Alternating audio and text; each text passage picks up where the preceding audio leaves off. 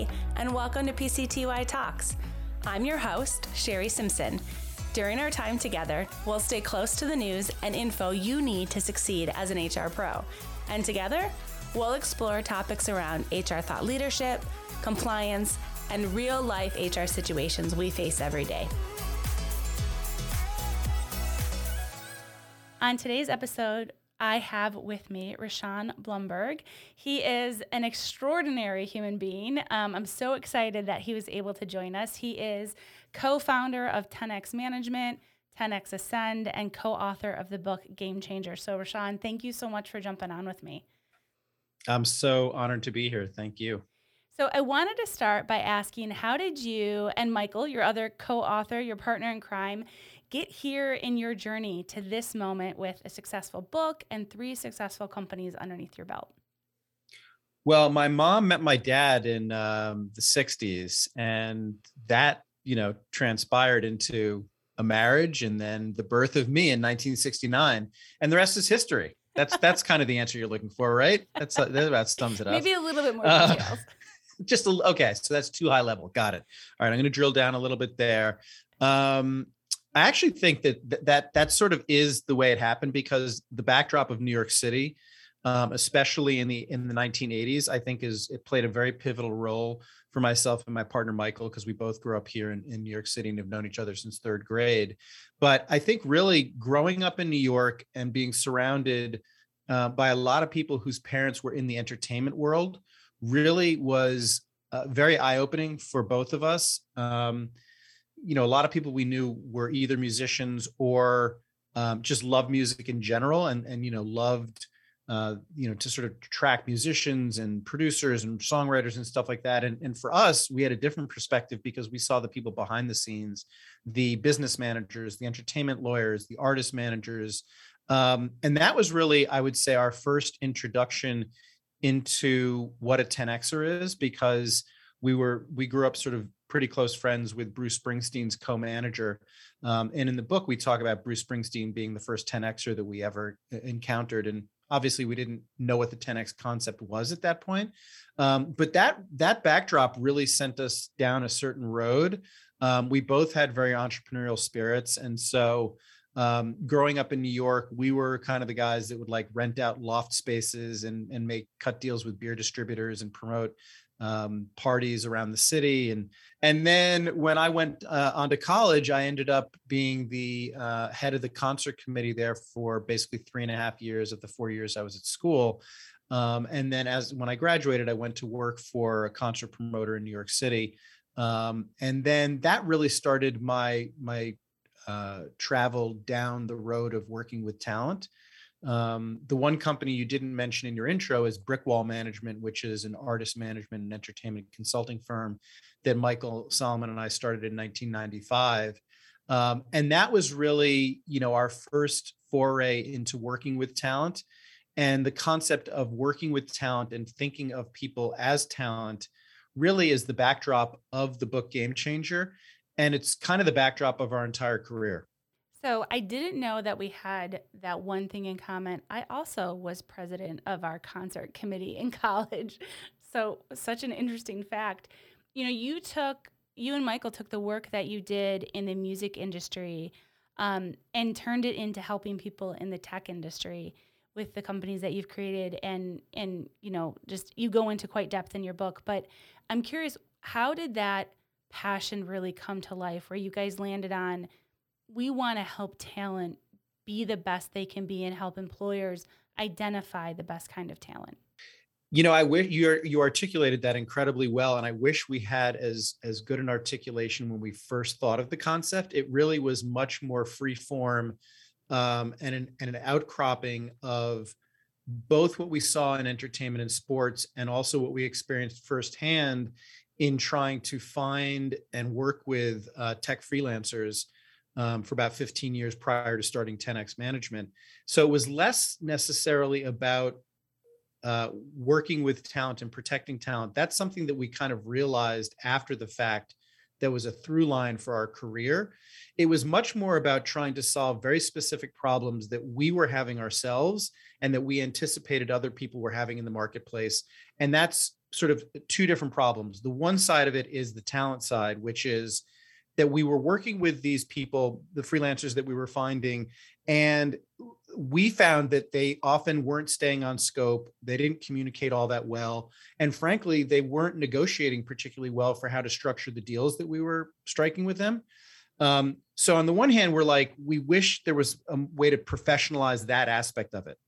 And then on the other side, as the people who were trying to find this talent at the time to, to build products for our clients and for the entertainment world, we just didn't have great resources to go to. So we were like, wouldn't it be great if companies had a pre-vetted outlet to go to find talent that they could rapidly onboard and start working with? So that was really the genesis of the company. It was like, okay, here are the problems that we're seeing ourselves.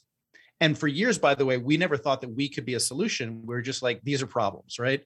And then as people started to talk about tech talent as rock stars, for us, it was a little bit of a light bulb moment. We're like, okay, you were seeing like celebrity chefs and chefs had agents. And so you're seeing this diversification of what talent is.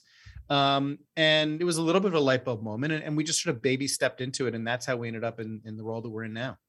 I think so many amazing ideas come from either a question that you have that nobody else is solving, or like a true passion for side hustle. And clearly your upbringing, you guys definitely have the game on the side hustle and trying to solve problems.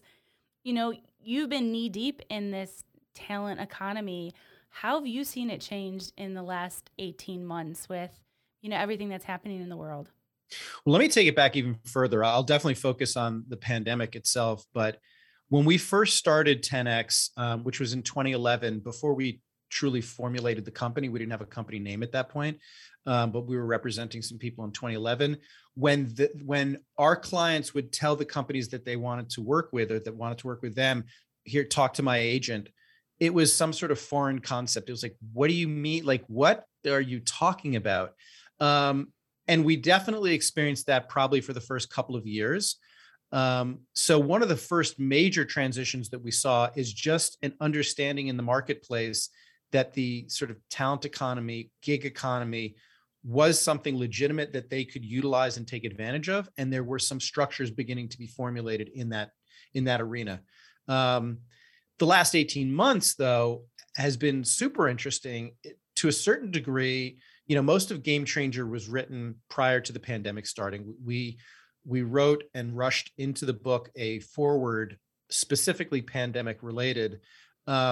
But it was super interesting to see many of the concepts that we talk about in the book come to fruition really, really quickly. I mean, basically what we've seen in the last 18 months or 2 years or almost 2 years, is like 10 years worth of marketplace innovation happening overnight, essentially. So most of the clients that we worked with prior to the pandemic were working remotely already. I want to say maybe it was 85%. The other 15% were on site. So we already had a really good viewpoint into the benefits and efficiency of remote work. So from our standpoint and the standpoint of the clients that we represent, the pandemic posed no issues, right? I mean, it was like our guys were all up and running remotely. They knew how to do that stuff. They knew how to interface with customers and companies. So it was a lot of catch-up ball in the marketplace. Now, this great resignation that we're seeing now, it doesn't surprise me a ton. Again, I think that this is 10 years worth of marketplace innovation happening overnight, essentially. But we talk about this. One of the main things that we talk about in the book, and the book is split up between what companies need to be doing in order to 10X themselves to be hospitable for high performing talent, and then what individuals need to do. And one of the main through points for companies is about culture, loosely is about culture.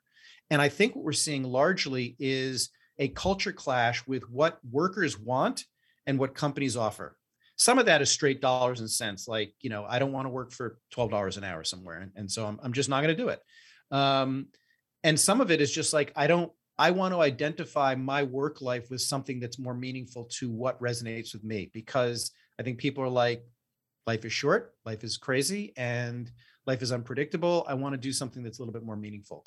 So those are the biggest things I've seen. And for me, the catchphrase of the pandemic, as it relates specifically to talent and companies, is intentionality. And what I mean by that is that companies that are working with employees or freelancers had to go from water cooler moments or moments where they could just stop by somebody's office to having to intentionally create opportunities to engage. And I think that intentionality in a lot of ways plays into a lot of the things we talk about in the book, which is a much more bespoke relationship between companies and management and talent. We'd like to think of employees as talent as opposed to employees, because I think it changes the dynamic of who it is that you are employing. LeBron James is not an employee of the Lakers, right? He's way too important for that. And every employee should be thought of as talent, because you're all very important to the company that you're working for. But that intentionality, to me, is one of the best takeaways from the pandemic, is that I think companies can't really take for granted the employees in the same way, because you don't have those water cooler moments. Absolutely. I want to read a quote from your book. To attract, motivate, and retain talent in the new workplace, a deeper understanding of the game-changing 10X revolution is now essential. So for those that have read the book, they'll know that this next question isn't a simple one, but I'll ask it anyways. How do you define what the 10X revolution is? So the 10X revolution is a combination of a few things, which starts with technology. So even though we use technology broadly, the vertical as a backdrop in the book, when I'm talking about technology, I'm literally talking about the technology that any company, whether you consider yourself a technology company or not, has to employ. Technology has advanced so significantly that companies are able to do way more with a lot less. That's great for, say, the stock market, which is booming because there's a lot of efficiency in the marketplace. It's maybe not so great because you don't have to employ as many people, and therefore there aren't as many jobs available. That used to be, a mindset of mine where I was like, oh my gosh, what are people going to do? Now, of course, people are resigning left and right. There are tons of job opportunities, but not enough employees to fill them.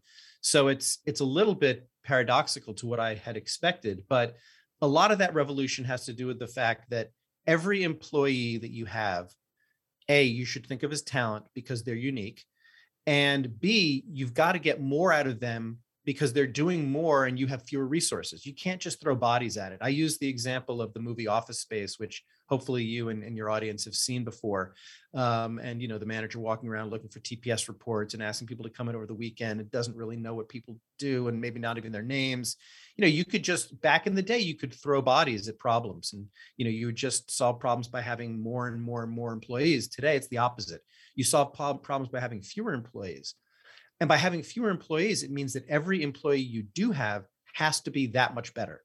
So the 10X revolution really is about this combination of the efficiency of technology merged with the greater responsibilities that each individual employee has. And if companies can't find those people that can rise to the standards that they need to be able to innovate the products of tomorrow, they're going to fail. So that's really what it's about. I really do appreciate the kind of format of the book that speaks to, employers and management, and then also to the talent itself. Because I think sometimes we miss that piece that, having a bespoke manager is so important for talent success. So I really appreciated that, it covered that. You also talk in the book, you and Michael also talk in the book about the Johari window, and really focusing specifically on that second window, which is the blind area, those which others know about you and you do not, also known as blind spots.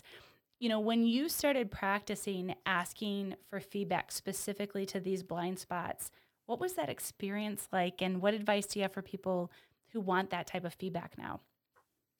Awkward. It was definitely awkward. It's still awkward. I mean, anytime you're asking for feedback, you don't really know what you're going to get. And I think that's part of the interesting part of it is you may think you know everything, but you probably don't.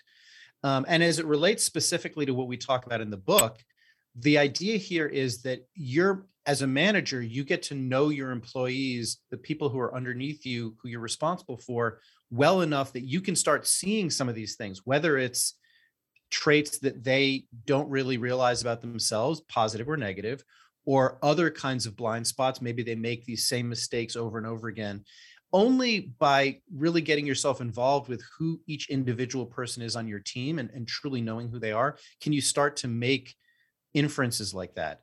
Um, yes, we certainly talk about beyond that. We think the individual needs to be reaching out to people below them, adjacent to them, and above them to try and get feedback, because you really don't know where you're performing unless you can put that against how other people think you're performing. You may think you're doing phenomenally, and somebody else may think you're a complete knucklehead. So it's all part of the learning process, which is foundational for being a 10Xer, continuously learning and upskilling. And part of that is understanding where your blind spots are, where your flaws are, and also what are some of the positive attributes. I mean, no good manager would just point out blind spots and negatives. So they have to understand the positives as well to be able to wrap that into a nice little bundle. I think that definitely aligns with what we're seeing in the HR space around performance reviews being more holistic, getting feedback from your peers, your performance balanced alongside how your team's doing, you know, employing this tactic of asking for feedback more often and in this way and really being vulnerable, I think is going to help for sure. You and Michael have both deployed empathy tactics when working with 10X Talent. What's your advice to HR professionals listening on how to help leaders really embrace the value of empathy and high emotional intelligence as they work with the talent around them? I think it's a good question. And I wish there was sort of a real straightforward answer, because empathy is one of those things, it comes natural to some people. And, I do think it sort of comes natural to me and Michael. It can be learned and it can be taught, but sometimes people just don't get it. And sometimes people just don't care. So I would say that the key to good management and practicing empathy is got to be a top down thing. So it's got to start with the CEO or the senior most staff. They need to show empathy below them and then continue to enforce that. One of the things that we do in our office is we have core values, and those core values are framed and they're on the wall of our office, and we try to live those every single day. So part of it is and this goes to the culture that I was talking about earlier. A company that wants to make empathy and treat their employees very empathetically, they need to express that from a cultural standpoint. And you can't just sort of express it and put it in a drawer. You have to express it and live it every single day. So I think it goes back to my word intentionality. You have to be very intentional about these things. People need to understand why perhaps you want to do one-on-ones with them every week, or just arbitrarily bringing these topics up of maybe like I said, doing a one-on-one each week. Somebody maybe one person may be like, that's so annoying, it's another meeting. If the manager explains, like, look, I'd really like to get to know you better. I'd like to understand what makes you tick. I'd like to understand the things that I can do to support you on a day in, day out basis. And the way that I think that we can help to achieve that is really by getting together each week and talking through things. It doesn't even necessarily need to be work related. It can be personal. It can be whatever. Making the time to understand who somebody is holistically, as you said, is incredibly vital. And it then creates an atmosphere where that kind of give and take is more forthcoming. I would like to do away with performance reviews. I think that it should be done in real time. Yes, there probably should be a time and place for one-on-ones like I'm talking about, but I'd prefer to have it weekly or monthly, something much more frequently, because if you're doing something quarterly or twice a year or even annually, God forbid, can you imagine the amount of things that pile up that have to go into an annual review? So it's got to be much more intentional, much more real time. And you have to sort of live that empathy 24/7, 365. I totally agree. What advice do you have right now for employers who are seeking top talent during, quote, the great resignation, as it's being termed? Because it seems to be a very competitive market right now. Well, for starters, I definitely think you need to evaluate and potentially reevaluate the culture of the company. The best selling point for any company would be other employees talking positively. So Glassdoor reviews, things like that. If those start popping up with a lot of negativity, it's going to be more and more challenging. I mean, Uber literally ousted their founder almost not exclusively, there were a lot of reasons, but one of the main reasons is, it was just a toxic work environment. And nobody really wants to work in a toxic work environment all that long. I read the WeWork book not too long ago, and that was a similar type situation. There was both of those were very disruptive companies, and from the why of the companies made sense, but the why seemed to get lost in the day-to-day treatment of staff and employees. And, that stuff really, can taint a company. So I think that it's evaluating your culture. Are you putting forth the reasoning for the purpose of why people should work for your company? What is the purpose? Why should people care about what you do? And how do you treat your employees? That doesn't necessarily mean you have to pay the best. You just have to have all those other things surrounding a salary that are super positive, so that people, talk about your company and proselytize about your company. I'd say that that's the most important thing right now. Sure, salary matters, but there are a lot of studies that say people really making over $70,000. It's not the money that matters at that point. $70,000 seems to be about the point of satisfaction of basic needs, of most basic needs. So as long as you're paying a reasonably competitive salary, if the culture of your company is great and you can really tout that, and the people that are at the company believe it and live it and feel it, you're going to have a much easier time than your competitors. I love that advice. You and Michael always seem to be working on something exciting next. So my last question for you is, what's next? What are you working on right now that you and Michael are excited about? What we're really focused on, especially for 2022, but I could see this being something pushing forward even further. We spent probably the first decade at 10X Management trying to figure out how to find the right customer, meaning how do we find that person who has the need at the moment that they have the need? And that's been, fruitful and difficult in many different ways. But what we've started to realize is we do attract customers, we do find customers. The key, I think, to the success and the future success for us is improving the process internally to help ensure that the ability to close the customers that we get increases, right? So let's say we close at a 20% rate. If we can get that up to 22% or 25%, that's a huge change all of a sudden. So it's really about focusing internally on what we can do to better support the team, which is, by the way, it's not dissimilar from what we talk about in the book, and not dissimilar to what we were just talking about with companies. It's a little bit of introspection to see where we can improve on things. And that's being carried out with a blend of comments from our employees, from customers that we work with, from sort of a strategy consultant that we work with. We're really trying to figure out what our internal processes how we can improve our internal processes to make not only the work environment better for our employees, but more successful overall for the company. Awesome. Well, I can't wait to see what you guys produce next. It's really exciting seeing what you guys are working on. And of course, in the show notes, I'll put links to all of your companies and the book. I definitely recommend it. It's something that I read cover to cover, wrote a ton of notes in. So I think it's a huge value if you're trying to understand what to do with your talent right now and really how to be a bespoke manager. I absolutely loved that concept. So Rashawn, thank you so much for jumping on with me. Yeah, absolutely. The only thing I would leave your audience with, we have a website for the book called GameChangerTheBook.com, where we have a test that you can take to see how far down the 10X spectrum you are, or you can take it on behalf of your company to see how far down the spectrum they are. It's fun, it's short, and it might give you a little bit of insight. Awesome. Thanks again. Thank you. This podcast is brought to you by Paylocity, a leading HCM provider that frees you from the tasks of today so you can focus more on the promise of tomorrow. If you'd like to submit a topic or appear as a guest on a future episode, email us at pctytalks@paylocity.com.